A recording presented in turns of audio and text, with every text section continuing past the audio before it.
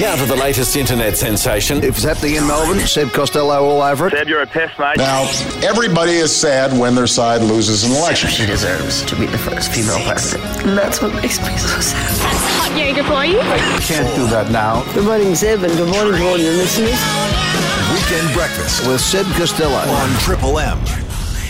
A happy Saturday, November 12, and if we achieve nothing else this morning, my goal is to get you feeling like this guy. Right now, this minute, today, this week, I am the man! That is an actual press conference from the PGA Tour, probably about 20 years ago, but that man had been in 600 different tournaments, and that was after he won his first. Rocky Thompson, his name was. I'll tweet out the link of that press conference. It was quite extraordinary. But what about all the stories buzzing around this morning? Jobe Watson handing back his Brownlow. Brian Taylor's ahead, and he has a view on whether we re-award the medal to Sam Mitchell and Trent Cotchin or whether we just leave it blank. Down in Hobart, Australia looking to save face and hopefully knock off South Africa in the second test. We'll talk to Brad Haddin about that. Also got Jeff Fenech on the show and a pretty inspiring story about a double amputee who is now a golfer and hits off a handicap of 5. An impressive man. So hopefully by the end of the show, you get more pumped up than UFC star Conor McGregor was at his press conference yesterday. Sorry I'm late, I just don't give up. Conor, you're here, everybody's excited. Just curious, where were you? Why the lateness? I operate on my time. I operate on my own time. And without me, this whole ship sink. And it's a huge weekend for Conor McGregor and the UFC. Tomorrow, our time, they stage their first ever event in New York City at the world's most famous arena, Madison Square Garden, and Conor is the headline act against Eddie Alvarez. We'll speak to our man at Madison Square Garden in the next half an hour. 1, 2, 3. Here is the 3 things you need to know about with Channel 9's Peter Hitchener. He's Melbourne's first citizen, and he's generous enough to be a part of the weekend breakfast. Mr. Peter Hitchener, what is our topic for this week? 3 things you need to know about Hobart. You're always topical. Of course, in a couple of hours, the second test starts down there in Hobart, Australia versus South Africa. All right, give us the first thing we need to know. Hobart was the first Australian city to introduce parking meters. Soon they'll even have cars too. Sorry, Hobart. Nice little dig for the Taswegians. I like it, Hitchy. All right, what's number 2? Hobart's Rest Point Casino was the first legal casino to be opened in Australia. Apparently all the 2-up coins had 2 heads. Sorry again, Hobart. I like the way you're working this morning, Hitch. All right, what is the third and final thing we need to know about Hobart? Australia's first novel was published in Hobart. Quintus Severington by Henry Savary was published in 1831. Another first? Oh, okay, enough, Hobart. You're showing off now. They certainly are. Mate, you've done it again. That was a great segment, Pete. That was the 3 things you need to know with Peter Hitchener. You see that vision on Tuesday of the 2 guys who jumped into the Mercedes, drove off with it with a 6-month-old girl in the back seat, and then a friend of one of the mothers threw herself on the bonnet and just clung to the bonnet as they drove down the street to try and get the thieves to realise that they'd stolen a car and a kid. Well, police were looking for the 2 men involved in that. One of them drove off with the car, the other fled the scene, and they've made an arrest. They've got 2 guys, a 44-year-old from Hadfield, he's been charged with theft of a motor vehicle, and then there's a 24-year-old from Coburg who's been charged with theft of a motor vehicle and child stealing. He did an out-of-sessions hearing last night and was remanded, so he'll be back at court tomorrow. All right, we haven't done this for a couple of weeks, but it's time to bring back... In the 20th century, the sporting landscape was indeed a wide world. But with the advent of the interweb communication and global overpopulation, the sporting universe is bigger than ever. And champions beyond the traditional games deserve their recognition. Presenting the Weekend Breakfast's glittering galaxy of sport. And don't the kids love it? Okay, this is a new and emerging sport in the United States that may well have some of the most amazing athletes you'll ever see. It's called Battlefrog, and think of it as a high-speed relay obstacle course from hell. The founder of it joins us on the line from the United States. It's great to have a chat to Tom Davis. G'day. Well, I like your description of obstacle course from hell. That's pretty good. It is essentially a new sport that we've dubbed Sprint OCR, Sprint Obstacle Course Racing. It's 20 obstacles over 350 meters. run by a 4-person relay team of 2 men and 2 women. And it's, head-to-head competition. So, the winner moves on, and at least in the case of the single elimination version, the loser goes home. And it's just sort of all-out excitement. Each race takes about 2 minutes, and it's just a lot of fun. I'll chuck some links up on Twitter at SebCostello9 if you want to take a look at what Battlefrog is all about. But where does the name come from? Where does Battlefrog come from? Well, Battlefrog is actually our Battlefrog is a company that does mud runs, but Battlefrog itself is a slang term for the U.S. Navy SEALs, and the Battlefrog company was founded by U.S. Navy SEALs, and so it is a sort of a slang term for that elite unit of fighting men here in the States. In some ways, the obstacles themselves are sort of the stars here. You've got these incredible ramps, almost skate ramps that the guys have to run up. The big cargo netting that you have to climb up and jump down on, the over and under sort of hurdles. Who actually designs the obstacle courses? The course itself was designed by U.S. Navy SEALs and Seabees, sort of based on a NATO course that was created years ago, But you're absolutely right. It's not for the faint of heart. There's 16-foot walls and water plunges and all kinds of ways that your day can end pretty quickly if you're not fleet of foot or you're not sure of exactly where you're going and what you're doing. Yeah, you see a few face plants in the mud pits, that's for sure. I was watching a bit of this when I was over in the States back in June covering the NBA Finals, and I was looking at the speed in which these guys were racing through the obstacle courses, just thinking, who are these people? Because they're amazing athletes. Absolutely. They're amazing athletes, and they have some really amazing stories as well. And we were really happy that everybody really came to compete. This was our second year of doing the college show, and I can tell you, Seb, the level of athleticism, even from year 1 to year 2, was absolutely off the charts. So then we added the league championship model, which is people who are out of college who are adept at obstacle course racing themselves, and again, these are people from all walks of life. These are former NFL players and police inspectors and personal trainers, et cetera.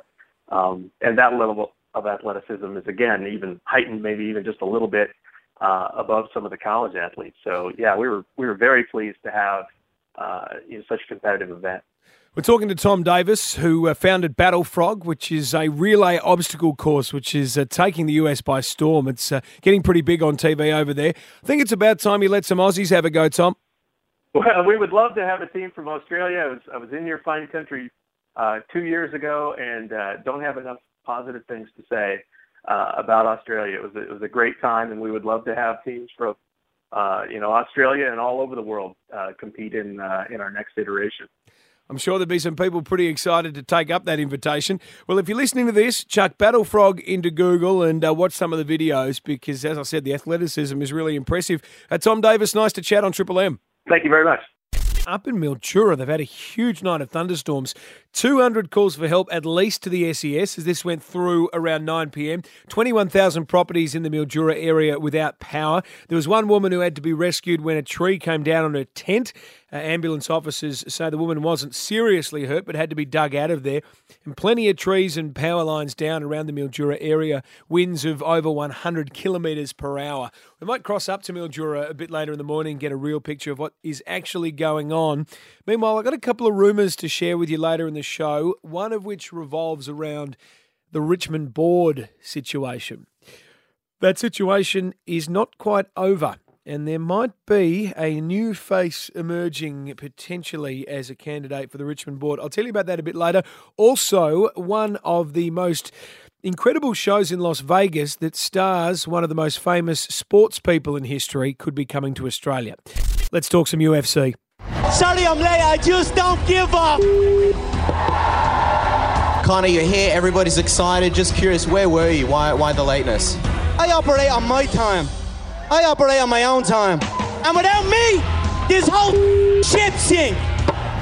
That is the voice of the incredible Conor McGregor. And this weekend, It's as big as it gets when it comes to the UFC. For the first time, they're going to be in New York City at the self-titled world's most famous arena, Madison Square Garden, and that man, Conor McGregor, is headlining in a fight against Eddie Alvarez for the lightweight title. Joining us from New York City, a man who is all over this event and all things mixed martial arts. He's the lead staff reporter for MMA Junkie. It's a very good morning to John Morgan. How you doing, sir? Thanks for having me, brother. Is Conor McGregor the biggest individual sporting phenomenon on the planet at the moment? Boy, it sure seems like it. I mean, you start talking about, some soccer stars and things like that. Your Lionel Messi or Cristiano Ronaldo. They might be more known around the world just because soccer is such a big sport. But my gosh, Conor McGregor has stormed on the scene in the last couple of years. It just seems like every time out that he fights, he gets more and more popular. It becomes a bigger and bigger show. More and more people are paying attention. There was a time when Ronda Rousey was certainly the biggest star in the sport. And she's still, even despite the loss, she's still a massive superstar. She does get mainstream appeal, but Conor McGregor is quickly becoming one of the biggest sports stars in the nation. There's no question about it. So for those who don't follow the UFC too closely, Conor is stepping up a weight class here. He's going to be fighting at lightweight, which is 65 to 70 kilos in the system that we use in Australia. He's fighting the lightweight champion in Eddie Alvarez, and if he wins, it makes history, doesn't it? It would. He'd be the first man ever to simultaneously hold two championship belts in the UFC. Two other men have done it before. BJ Penn and Randy Couture have won titles in two different weight classes, but never did they do it simultaneously and hold both those belts at once. So real history on the line. Again, as you said, Conor McGregor already the champ at 145 pounds, moving up 10 pounds in weight to face Eddie Alvarez. And as he said, to make himself immortal, to set some history that's never been done before if he can win this fight. We heard before Conor McGregor's voice, he was talking about how he was late, and that was the press conference where Eddie Alvarez actually got a bit fed up. He got up and left. Conor finally arrived and then stole Eddie Alvarez's title belt and sat it on his desk inside that press conference. Just explain what went on there. Yeah, pretty entertaining. I mean, Eddie Alvarez was there. Conor was late. Conor has kind of made it known that he's going to be late to pretty much everything. That's become a little bit of part of his routine. But, Eddie answered some questions and then decided, you know what? I'm done with this. I'm out. I'm storming off. You guys can give me a call when Conor shows up. Conor did walk out there, saw that Eddie wasn't there, walked to the other side of the dais, grabbed his title belt and put them both down. So he had the two titles in front of him for at least a moment. At that point, Eddie did come back out and immediately walked over to the other side of the table, grabbed his belt back and set it in front of him. That set off a little bit of a melee between the two. Fortunately, Dana White was in there between them. Some security guards got in the way. No blows were thrown, but it was certainly the most tension we've seen between these two fighters in that exchange. We're talking to John Morgan, who's the lead staff reporter at MMA Junkie. He is in New York for UFC 205. And, mate, what does that city feel like the first time the UFC can come to New York? It's big. I mean, obviously it's incredible. If anybody's ever been to New York before, I mean, obviously it's a big, bustling city. So, it's tough to say that the UFC is taking over the whole town. There's just so much going on here. But you can really feel the buzz. I mean, we're standing just outside of Madison Square Garden right now. There's signage everywhere for the UFC. People are talking about it. Media outlets that don't normally cover the UFC are paying attention to it this week because it is here in New York, the media capital of the world. Just very, very much a buzz all about it. Everywhere you go, bartenders, taxi cab drivers, people that we kind of come in contact around the city, they're asking about it. They want to know. It was an incredibly hot ticket, sold out. $18 million is what we're hearing for the live gate, beating the Madison Square Garden record by some $6 million. So the tickets were not cheap, and they sold out fast. There's definitely a buzz about it, and they're definitely buzzing about Conor McGregor. It's a fantastic card from top to bottom. There's a ton of good fights. But anytime Conor McGregor is on the card, it becomes the Conor McGregor show. All right, mate, I'll put you on the spot. Here it is, title on the line, Eddie Alvarez versus Conor McGregor. How do you see this fight going? It's a great stylistic clash. I think if Eddie can wrestle and kind of stay tight with Conor McGregor, maybe take him into deep waters, getting into the later rounds, he could start to shift the momentum in his direction. But for me, I got to go with Conor McGregor. It seems like this guy has been promising he would accomplish this history since the minute he stepped in the UFC. People laughed at him. People thought it was impossible. And how could anybody simultaneously hold two belts?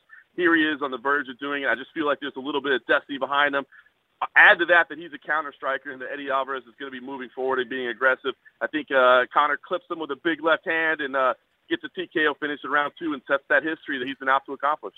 I cannot wait. If you're looking at getting it or watching it in Australia, it'll start around midday tomorrow, so make sure you have a look. It's UFC 205, Conor McGregor versus Eddie Alvarez from New York City, where it's all happening. John Morgan, the lead staff reporter for MMA Junkie, thanks for your time. Pleasure. Thanks for having me, brother.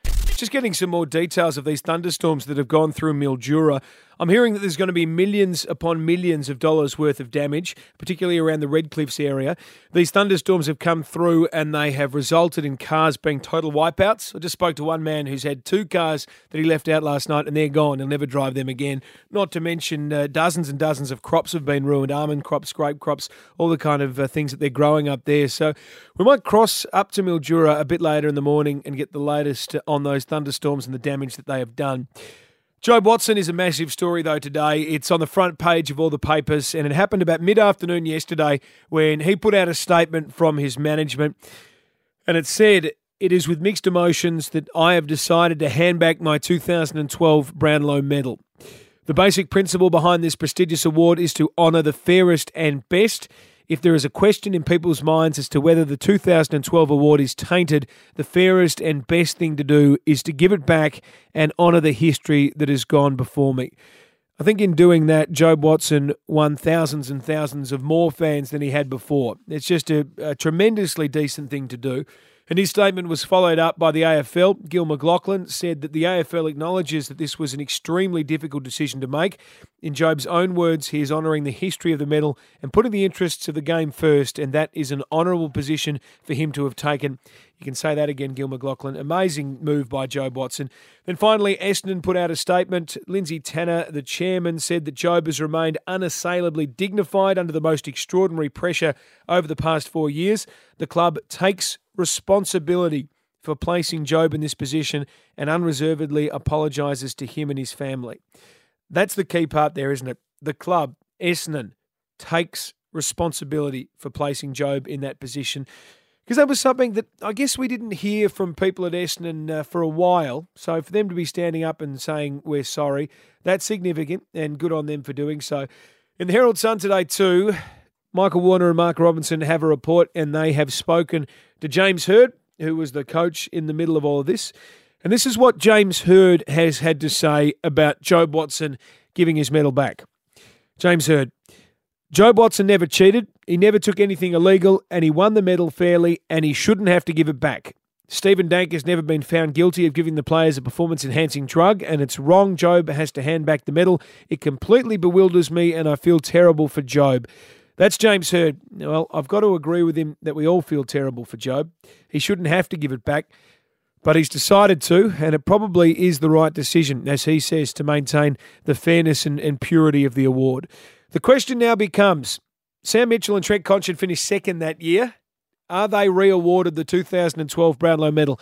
You might have seen up in Queensland, a young child was diagnosed with a particularly dangerous strain of the meningococcal virus. And there have been warnings now put out by the AMA, the Doctors' Union, as well as the National Centre for Immunisation Research and Surveillance. Look, it's a particularly brutal disease, and that's why these warnings have been put out if you're in Queensland, but also if you're in Victoria or Western Australia. On the line is a man who went through a particularly nasty, dangerous and almost fatal bout of meningococcal. He was 18 years old, was playing centre-half forward down in the Southern Footy League when he went on a footy trip to Tasmania, and that's where he got sick. Mike Rolls, great to have you on the line. And what did this do to you? Thanks very much for having me. Well, look, yeah, as you said, I was on away on a football trip only at the age of 18. And I guess at the end of a pretty strenuous season, we decided to celebrate and go on this football trip. And I must have been a little bit run down, and couple that with probably the partying that we were getting up to. And somewhere along the line on that trip, I contracted this brutal disease that really knocked me for absolute six, and I don't remember anything about the trip. Actually, the last thing I remember was getting dropped off to go to the airport with some mates, and the next thing I remember was waking up 5.5 weeks later after an induced coma at the Alfred Hospital. Gosh, what had it done to your body in that 5.5 weeks? Yeah, so pretty shocking injuries. Externally, as I lost my right leg below the knee and half of my left foot, which I've since, it's a long time ago, but since then I've had that amputated as well. So I'm actually a double below knee amputee now. I lost a couple of fingers on my right hand, extensive skin grafting all over my body. Part of my nose was actually removed. And internally, I had liver failure, kidney failure, complete organ failure, really. My weight plummeted from 80 kilos down to 47 kilos. And I had 3 bleeds on my brain as well at the time. So they were telling my family that when I woke up, there's a good chance I had severe brain damage, which they'd probably argue that I do.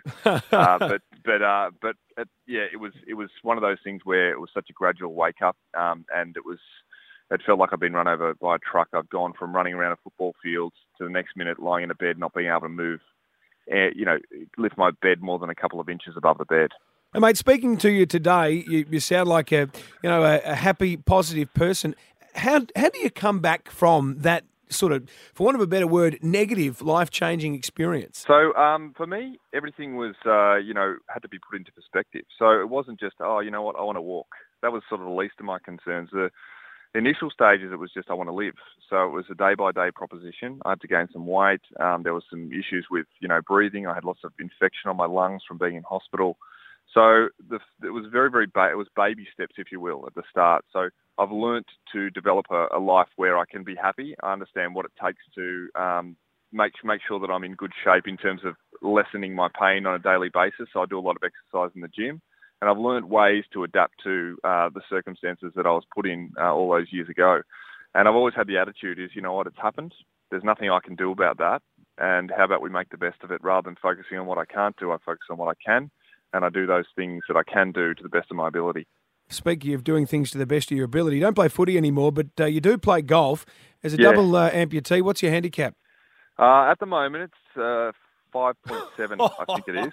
So, but that's, look, I'll be honest. Right, that's not bad, mate. Yeah, I have days where it's better than that, but I also have days where it's not as good because, obviously balance can be a bit of an issue, so you get those stances and especially when you play with rat bags like my dad, who gives you no concessions when you've got to stick one leg in the sand and one leg out and all that sort of stuff. He's like, play it where it lies.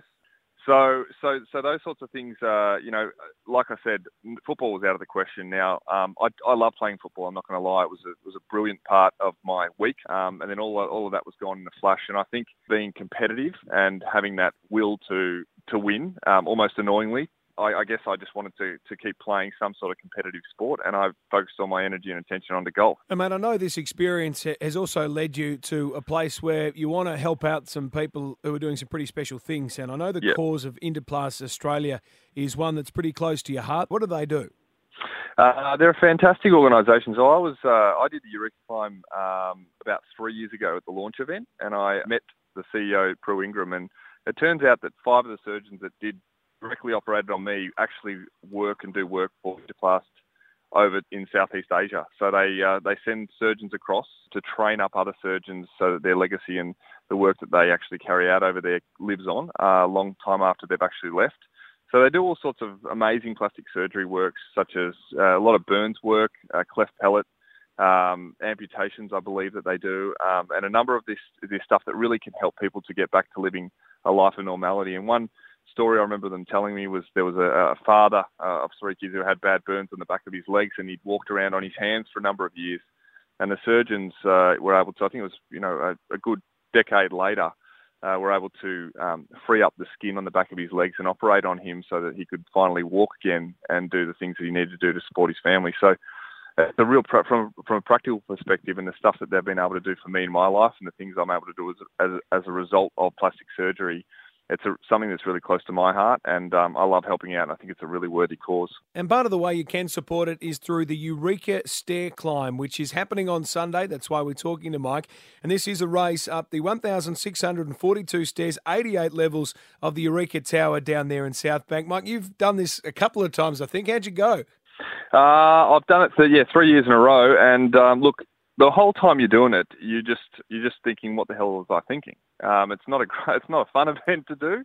There's not a lot of oxygen in there, but it's really great when you get up the top and you realise you're supporting a worthy charity. It's a great sensation. You feel like you've done a good thing, and it's good for the soul. So when you get up there, you look across Melbourne, this beautiful city that we live in. It's a sensational event, and it's something that I recommend everyone needs to do at least once. But not only that, you get to support 2 wonderful charities in the meantime. You can check that out at eurekaclimb.com.au, and I think White Lion is the other charity, isn't it, Mike? Yeah, correct. That's right, White Lion. Yeah, exactly. So get involved if you can. Mike Rolls, mate, listening to your story, I think there is something in it for all of us about perseverance, about optimism, and I appreciate you sharing it with us. Thanks very much, Seb. Appreciate that. And I heard a rumour during the week that Iron Mike Tyson, the great heavyweight boxer, is currently doing a Las Vegas show called Undisputed Truth. It's a spoken word tour. And I heard a little rumour that there are plans in the works to bring Iron Mike and that show to Melbourne. Just working on that off air. On the line is a man who has worked with Iron Mike Tyson. He also happens to be one of Australia's greatest ever boxers, and he's in Melbourne today for a health and fitness expo. G'day, Jeff Fenech. Good morning. Mate, what's Iron Mike like? He's a champion, man. Not only is he a great fighter, but he's a great human and somebody who I was able to train personally and spend a lot of time with. So, I know him quite well, and like I said, I know both sides of Mike, and Mike's a great human and helps a lot of people. Is he as out there as he seems when we see him on the movies with his pet tiger and all that? That's a movie, but he's had a couple of pet tigers in his time, and he's certainly he's out there. He enjoys his life, which he deserves to after doing what he done and training so hard all his career and his life. He deserves all the rewards he gets. Now, mate, you were featured on The Apprentice, the TV show. If we've learned anything this week, that means you're now qualified to run for president. Shock to the system. But look, I kind of feel that, having somebody as a president of America that's really been out there and knows what happens in the world as well as just, in books and stuff, I think it's a good change. I think it's gonna be great. That's my opinion. Now, mate, the next big Australian boxing fight is in February. It's Danny Green and Anthony Mundine. A little while ago, you called for it to be called off. Do you still feel that way? Definitely so. I mean, if you look at the two people in their last fights, one fought at 70 kilos, one fought at 86 kilos, which is over 30 pounds difference in weight. I mean, that's a disaster waiting to happen. That's a train wreck. I mean, boxing usually doesn't allow that, so I don't know how they're allowing it in Adelaide. I know they're meeting at catch weights. One's going to be, they're saying the weight's going to be 83, but Anthony needs to put a lot of weight, and straight after Danny makes 83 kilos, he will put on 6 or 7 kilos. And the last time one of those big things happened in America was a guy by the name of Arturo Gatti when he hit a guy named Joey Gamache who was 20 pounds lighter than him, and Joey Gamache nearly died after the fight. So for me, look, it's not about age, it's not about anything else, it's just about, we have rules in boxing, and there's laws, that we have weight divisions, and each weight division is like, 4 or 5 pounds difference, not 30 pounds, which is, like I said, unrealistic, and I think it's a disaster waiting to happen. I think it's going to be, I just think the fight's going to be a stinker anyway. When Danny Green hits Anthony Mundine once, the fight will be over. Anthony's been knocked down 9 times against guys that are 70 kilos. Here's a guy going to hit him that's going to be 90 kilos in the night, so it's just disaster. So the best thing for anybody in Melbourne to do is just, when the fight starts at 10 o'clock, have a beer, go to your local, and then just put on Fox Sports, and after about 3 or 4 minutes, you'll see the headlines of the news, and you'll see Anthony Mundine getting knocked out. Don't waste no money. We're talking to Jeff Fenech. Well, Jeff, I did want to play you this because I don't know if there's a bit of tension between you and Danny or what, but I did want to play you. Danny came on the show a few weeks ago, and he responded to your comments saying that the fight should be called off. And here's what he had to say. We all know Jeff is a very, very kind of bitter man. He's that bitter that he'd make a lemon squirt face up. Mate, so what do you make of that? Now, listen, Danny obviously saying that because he knows I'm right. Look, the whole boxing world knows I'm right. I mean, it was a great fight 10 years ago. 10 years later, like I said, Anthony's nowhere near the athlete that he was. Doesn't have the chin anymore. I'm just talking about from a person that's been there and done it. You're being very diplomatic there, mate. You're not buying into his bitterness. Yeah, well, I don't need to buy into his bitterness because this is not bitterness for me. This is just being honest. This is about boxing. This is about giving boxing another black eye. He already done it when he fought Paul Briggs. Paul Briggs shouldn't have been allowed to fight, and Anthony Mundine shouldn't be allowed to fight either. So, this is just another black eye for boxing. This is about bitterness. It's not about bitterness. This is about, the sport of boxing, which is already suffering at the hands of the UFC and everything else, and now we're going to give it another chance to suffer. Well, mate, people get a chance to say good day to you at the Melbourne Health and Fitness Expo. It's 12 noon out in Berwick today. There'll be some selfies, Q&A, all the rest of it. Thanks for joining us on Triple M this morning. It's a pleasure. If anybody's stupid enough to spend that $59, whatever it's going to be on the fight, give it to a charity because it'll be much better. They need it much more than those two guys. And today, the Aussie Test team will be fighting for pride and reputation down in Hobart when the second test gets underway. We'll have at least 2 changes with Peter Siddle and Sean Marsh injured. Joe Burns comes into bat and Joe Mennie will be making his test debut.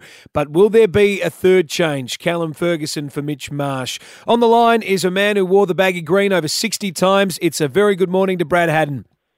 Morning, how we going? Mate, I'm good. What do you think? Does Mitch keep his spot?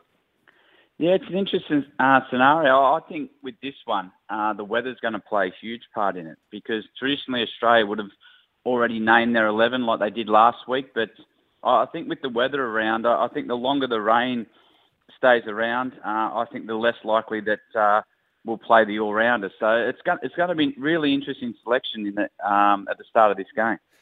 It'll be fascinating, and you mentioned the forecast. So there's rain forecast today, rain forecast tomorrow, and then some morning showers around on Monday. So, it could be a test that's interrupted quite considerably.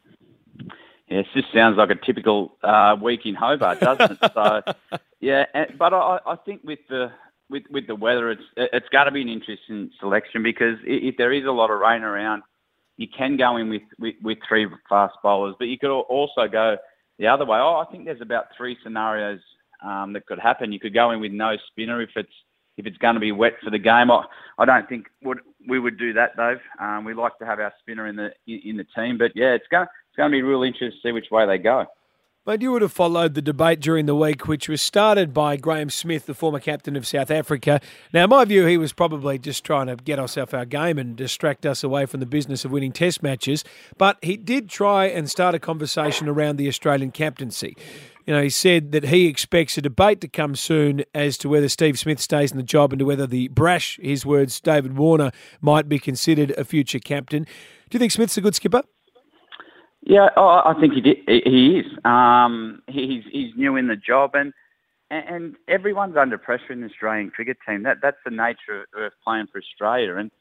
And we'll have some good and bad days, but Steve Smith's the right man to lead Australia for the next however long he wants to be perfectly honest. So I think Graham was just trying to cause a little bit of trouble. Maybe they should look at their captain. Isn't A.B. de Villiers the captain? And by the looks of it, Faf du Plessis did a really good job. So that might be an interesting conversation South Africa have to have when their superstar batter and captain comes back. Exactly. Get your own house in order, South Africa. We'll be all right on our side of the fence. The other thing that Smith raised, though, which is also an interesting topic, is he talked about the way when he played Australia during his career, he basically knew who the 11 was going to be regardless of the format. And he said that consistency of lineup made for a team that was respected and hardened. And he wondered whether splitting up the teams and a rotation policy is sort of reducing the hardness of the Australian cricketers. The example he gave is, I think we've got a test coming up in India in the new year, about 24 hours after there's a 2020 game back in Australia. So clearly there's going to be a different 2020 side to the test side representing Australia.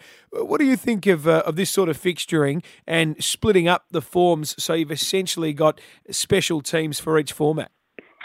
I don't see a big deal of it. To be perfectly honest, mate, the best, everyone wants to play Test cricket, so the best squad will be over there in India getting ready for the Test. But traditionally, we haven't played great in tournament play with 2020 cricket. So to pick the guys who perform the best in the Big Bash League and give them an opportunity to play 2020 mightn't be a bad thing for our depth and to get a look at a few different players on the international stage. So that's nothing to do with culture or things like that. That's just a scheduling thing that's happened with the Futures Tour program. So I don't see it to be that big of an issue, to be perfectly honest. We're going to have a look at a few different players who perform well in the Big Bash and give them a crack at international cricket, which could also be a good thing. So I actually don't see too much of a problem with it.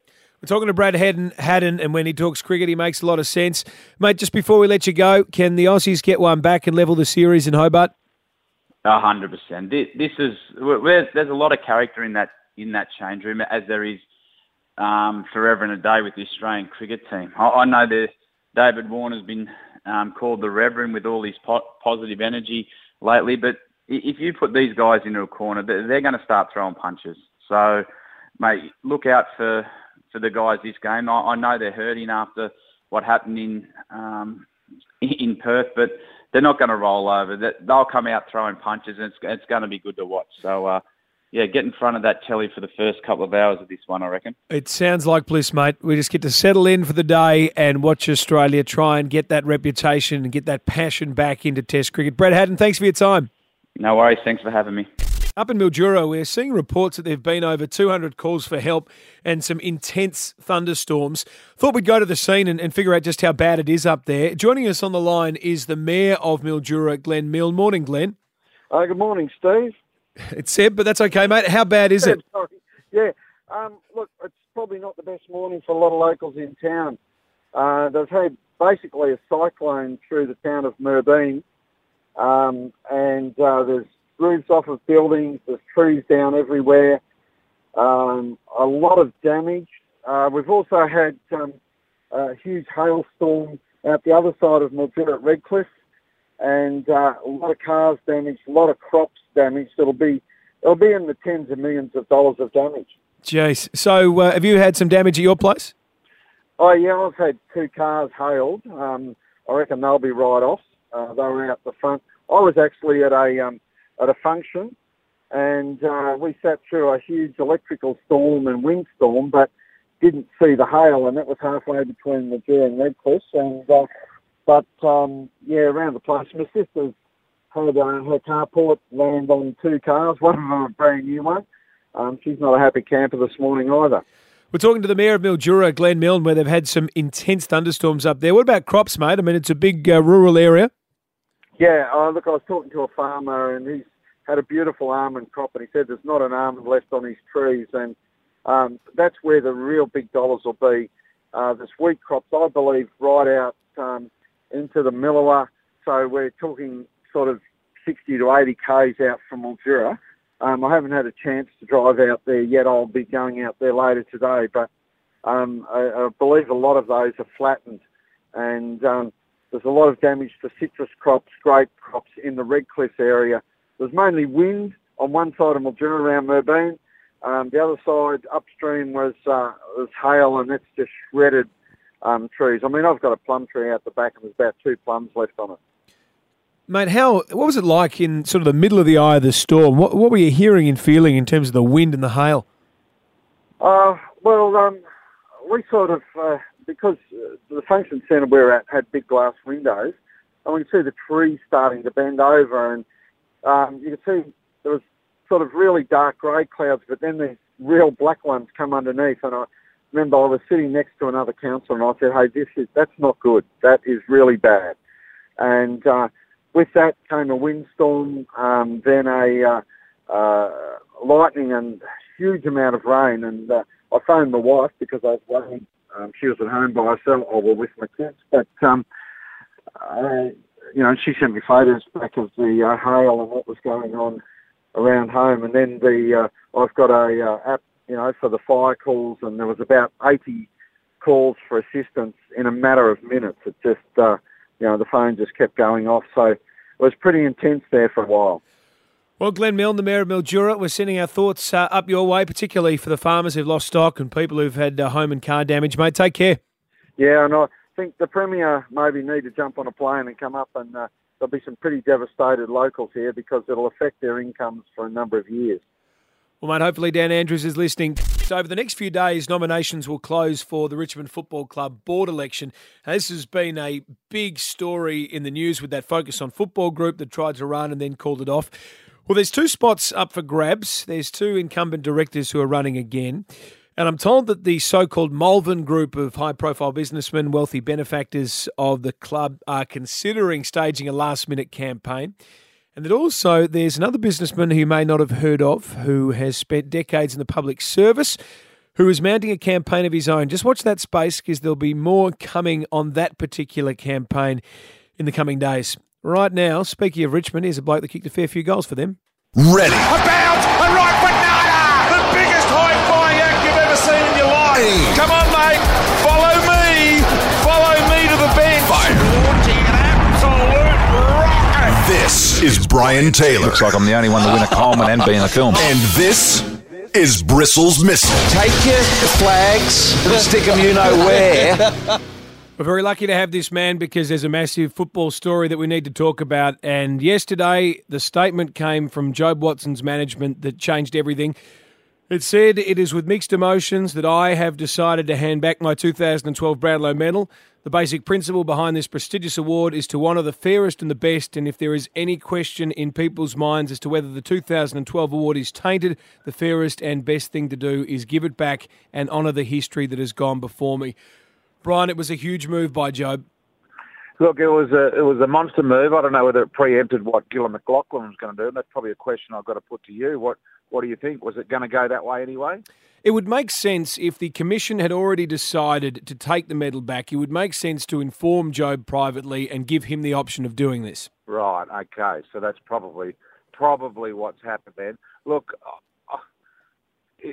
if you're going to lose it, it's probably the right thing to do. I would have tried to hang on myself, but I can understand all the pressures. Why would you have tried to hang on? What was the thinking behind that? Why would you say, no, I'm keeping this? Oh, because I've earned it. Because I played well that year and I was the best player in the competition. And you know what? I did as much training as anyone else and I deserved the medal because I was the best player. That's why I would have tried to hang on. It's not a year I would have said, well, I'm going to throw that away. I would have definitely hung on. That's for sure. How does this affect the other people involved? Like, you know, what does this do to the way people see James Hird now that a Jobe Watson has said to hand his Brownlow back? Yeah, it's not good. Not good. And not good for the club. I see the club have come out and made him a statement and said, look, we apologise, blah, blah, blah. But, you know, it's an absolute disgrace with what's happened. And, you know, the fact that Essendon could have gone in a different direction at the start of all of this and alleviated all of the pressures that we've now seen, including this one on Jobe. So, mate, the big question now becomes, what do you do with the 2012 Brownlow medal? We know Trent Cotchin and Sam Mitchell finished second that year. Do you think they should re-award the medal to Trent Cotchin and Sam Mitchell? Look, I probably do on the basis that our sport has always been next in line. So Chris Grant's the best example. I know it wasn't a retrospective awarding or a non-awarding of the Brownlow medal, but it was there and then. But I think it is fair that if Jobe's having the medal taken away from him, then the other two should be in line to receive it. I think that should happen. That presentation should happen at next year's Brownlow. We might take some calls on this, 133353. The AFL will make that decision on Tuesday. They have the option to leave it blank if they want to. But I guess, Brian, the international precedent here is to re-award it. If an athlete tests positive for drugs in Olympic Games, you don't void the event. You re-award the medal to the person that came second. As we saw with Jared Talent, the Walker, he got his gold medal. Yeah, of course, we're not an Olympic sport. We're Australian rules footy, so we are different. I understand your point about following, you know, the way the Olympics re-award these medals, but that's not us. But having said that, I think it's probably the right thing to do. So get on with it and do it. It's a disgrace that it's happened. I feel so sorry for Jobe. There's not a more honest operator in the AFL than Jobe Watson, but it's happened. Let's move on. Let's alleviate the pressure off him and his teammates by just getting on with it. How would you feel? How do you think Sam Mitchell would feel about having the medal re-awarded to him? Bemused, strange, not sort of forthcoming. He would feel quite weird about it because he would probably also feel deep down that he's been robbed of the experience of what the Brownlow delivered in that opening few weeks. It's similar to winning a premiership. I mean, you experience the winning of a premiership in the week after, not 4 years later or 3 years later. Be a weird feeling, wouldn't it? Yeah, and you would think, I didn't get to stand on the dais, I didn't get to have it placed around my neck. Yep, that's right. And this is a big story football-wise. There's no question about it. There's no, he's one of the biggest players in the AFL, and I'm feeling for him a little bit. It's a huge story, mate, and we appreciate you making some time for us this morning. Give us a call, 133353. Should Sam Mitchell and Trent Cotchin be re-awarded the Brownlow medal? Brian Taylor, have a great weekend. Good on you, Seb. The hot topic, Jobe Watson has handed back his Brownlow medal. Should Sam Mitchell and Trent Cotchin be re-awarded the 2012 Brownlow? And for a hot topic, got a pretty hot prize too. We've got tickets to Bruce Springsteen and the E Street Band Summer 17 tour to give to our best caller. Let's start off with Russell at Reservoir. What do you reckon, Russ? G'day, Seb. Yeah, I agree with everything that you and Brian have been saying, but I'm a Collingwood supporter, and I always, way against Essendon and Carlton, but I feel really bad about what's happened, and Jobe Watson doesn't deserve this. He's one of the best players you've ever seen. Good call, Russ. I appreciate your call, mate. Hope the Pies do all right for you next season too. At Mornington, Glenn, what do you reckon? Should the Brownlow be re-awarded to Cochin and Mitchell? Morning, Seb. Love your show. Look, to be honest, with the 3-2-1 system, if Jobe happened to get 3 votes, the next bloke that had 2 would go up to 3 votes. The bloke that had 1 would go up to 2 votes. How do they find who gets those single votes? So really, if they broke it all down to the voting, Jobe comes out of the voting system, the 3, 2 and 1 would have to be recalculated over every player in every game. Surely. It's a fair call, mate. Thanks for your call, Glenn. You're in the running for those Bruce Springsteen tickets. And I saw Sammy Landsberger, who's a gun journo at the Herald Sun, had done a calculation that if you took out all of the Essendon games completely, so anyone who got 3-2-1 in a game featuring Essendon in 2012, then the leaderboard actually reshuffles so that Scott Thompson at Adelaide is the leading vote getter of the 2012 season. Interesting. Josh at Carrum, what do you reckon? G'day, Seb. Mate, I'm a mad Keen Bombers fan, love Jobe, but we should take, like BT was saying, we're not an Olympic sport, take a precedent from the NRL. When Melbourne Storm was stripped of their premierships, the second place getter didn't get the premiership that year. It was just left as a blank in the book. Mate, you talk a lot of sense when you put the case like that. It seems, you make a pretty simple argument, and as I say, I can see where you're coming from. To Rod at Melbourne, what do you reckon? Should Cochin and Mitchell get the Brownlow? No, Seb. Morning anyway. Seb, I believe that the way the AFL's handled this and what's gone on and all the duck shoving and innuendo, and it's all been well documented for year after year, and put the game through absolute mayhem in this regard, that it should be left vacant to remind people into the future of just what a mess the AFL created in this. Just as a monument to people into the future. But I appreciate that. Thanks for your call, Rod. I don't mind that idea of having the blank space on the board as a reminder, perhaps, of what can happen if, you let sports scientists and the like take control of your footy club. To finish off with Rihanna, Diggers Rest. G'day, what do you reckon? Yeah, hi, how you doing? Good. I think Jobe Watson should keep his Brownlow because he's done nothing wrong. He's a great player. I think the AFL and the media have just made him feel so bad that he feels that he has to give it back, and he really doesn't. He's deserved it. So I think the AFL should just move on and find someone else to pick on. We all love Jobe Brown. There's no doubt about that. Thank you for your call, G. We had some good callers in the mix there for the Bruce Springsteen tickets. I think I'm going to award it to Glenn from the Mornington Peninsula. Tickets to Bruce Springsteen and the E Street Band Summer 17 tour. There's a double pass there for you, mate. And he was the one thinking about how exactly the votes are going to work if you take Jobe Watson out of the 2012 season. Tuesday is the day the AFL makes the decision. That's when the commission meets and they will announce whether the Brownlow will be re-awarded or not. So we'll be watching that with interest.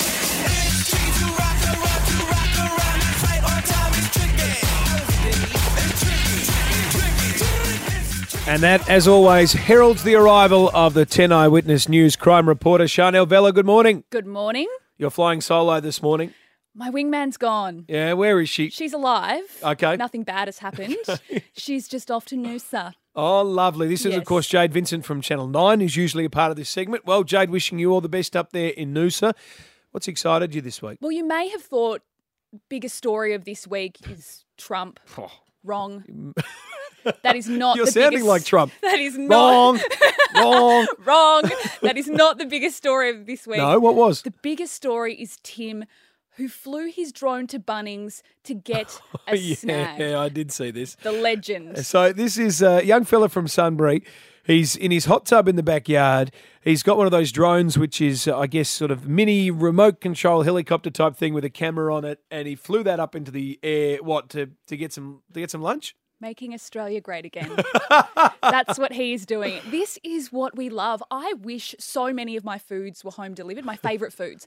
McDonald's, Hungry Jack's, all those things. Bunnings snag. I will drive to Bunnings on a Saturday just to get a snag. I don't need sandpaper or a pot plant. I just need a snag. This whole concept of him flying the drone to get his food fascinates you, doesn't it? It's I have so many questions I need answered. I need to know things. Well, it's funny you mention that because the great man has been kind enough to join us on the line this morning. The man responsible for using his drone to get a sausage from the Bunnings Sausage Sizzle out at Sunbury is on the line. G'day, Tim. G'day, how you going? Mate, you've become a bit of a celebrity this week, but I might hand it over to Sharnelle Vella because she is very impressed with your work. Tim, first of all, well done, mate. Just well done. Thanks for that. Now, a couple of questions I need to know. Was it still hot when it arrived? No, it was probably lukewarm, you could say, Look, unfortunately. I think that's okay because I would eat leftover barbecue sausages at 7 a.m. the day after a barbecue. Yeah, they're still good cold. That's right. Now, how long was the arrival time? Approximately 3 minutes. Wow. That's a fair bit better than Foodora. Because we did fast forward the clip, so it looked like it was about 30 seconds, but it was probably about 3 minutes. And was it a smooth landing? Smooth landing, yes. It was pretty much all smooth. I mean, the pickup was smooth and the landing was pretty smooth. Did the people at the Sausage Sizzle know you were coming? Well, I mean, we told them we were going to do some filming and dropping in, and we said we have a drone coming. We didn't give them 100% of the details because we didn't want to freak anyone out. But at the end of the day, they were fine with it. We're talking to Tim, who flew his drone, his sort of remote control camera helicopter to Bunnings to get a sausage. Now, you didn't want onions on it. What was the order? Just a snag, and then I said there's a bit of money. Well, I didn't say it. The pickup, the note said, "Here's a snag, and here's $10. Please put a snag in the bag." So pretty much didn't have any special instructions. So I guess they just read off the note and done what was on the note. Now, mate, I guess we do have to just mention what is a bit of a buzzkill, if you ask me, but there are lots of rules around drones, and the Civil Aviation Safety Authority, I think, is looking into your case. Are you expecting to be fined? Well, apparently he's still investigating. I did give him a call because a lot of people sort of want an answer. Everyone's sort of hanging out to see what the outcome's going to be.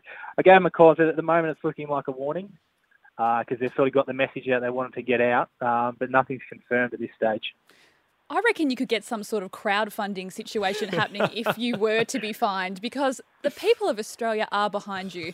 And I know you can't fly near people, but the people that make Bunnings sausages are saints. So That's true. They're great. There has been a few crowdfundings already put up, and I have actually had them shut down just for the fact that I haven't got any fines and I don't want people donating to something that doesn't exist yet. Just adding to your legendary status. Yeah, just no donations at the moment. I do appreciate the offer. It's fantastic, but just not at the moment. Mate, you just melted even more hearts there. It doesn't even want the money, Tim. Mate, look, I've got one question before we let you go, though. Yep. It's a beautiful sunny day. You're sitting out there in your backyard. Why couldn't you just sizzle a sausage in the backyard rather than fly the drone to Bunnings? That's too much effort. Thank you, Tim. Thank you you are so a great much. Australian, mate. We appreciate the time. It is 8 to 9. Sharnelle Vella with us. How good was that? So good. He's too lazy to cook it himself. We did not ask if he was single or not, but No, if he is, good he point. is getting Get him a back. woman. Now, you're a McDonald's fan. Love it. Would you get a drone to fly to your nearby McDonald's if you could? 100%. I get annoyed when the drive-through isn't open. Like, I need it to be easy. Yeah. Well, in Italy, McDonald's has launched a new burger. It's the cheeseburger bun full of all its sugary goodness. And inside that burger is not meat, but pure Nutella. It's called the Sweeticon.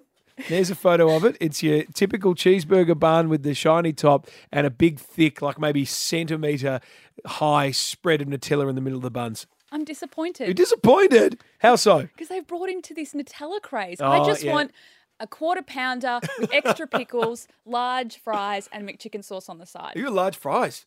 Yeah. Wow, I'm impressed. If you're going to eat McDonald's, don't order a Diet Coke. Yeah, no, You know? no, well, that's true. Although Go the we all whole do hog. it though, don't we? I've done it before. Yeah. Large Big Mac meal with Diet Coke. I'll have a water, thanks. You're an idiot. I reckon I could smash 3 or 4 sweaty con Nutella hamburgers. No, I don't want any of them. You don't want it? No, I don't want the Nutella donuts either. I don't want any of it. All right. Like, just give me... I reckon if you tasted takeaway. it, you changed your mind. Maybe. Well, you know what we have to do then? What's that? Get Tim to fly his drone to Italy and bring us back half a dozen sweaty Yeah. con Nutella hamburgers. Sweetie con. I keep calling it sweetie con. Sweat. Probably accurate. Doesn't sound as tasty. Yes. No. Sharnelle, Vella, lovely to chat to you. Thank you very much. Have a sensational weekend. We will speak to you same time, same station next week. Triple M Trainees, wise up. Ditch the paperwork and run your business on Bridge. Triple M's Weekend Breakfast with Seb Costello.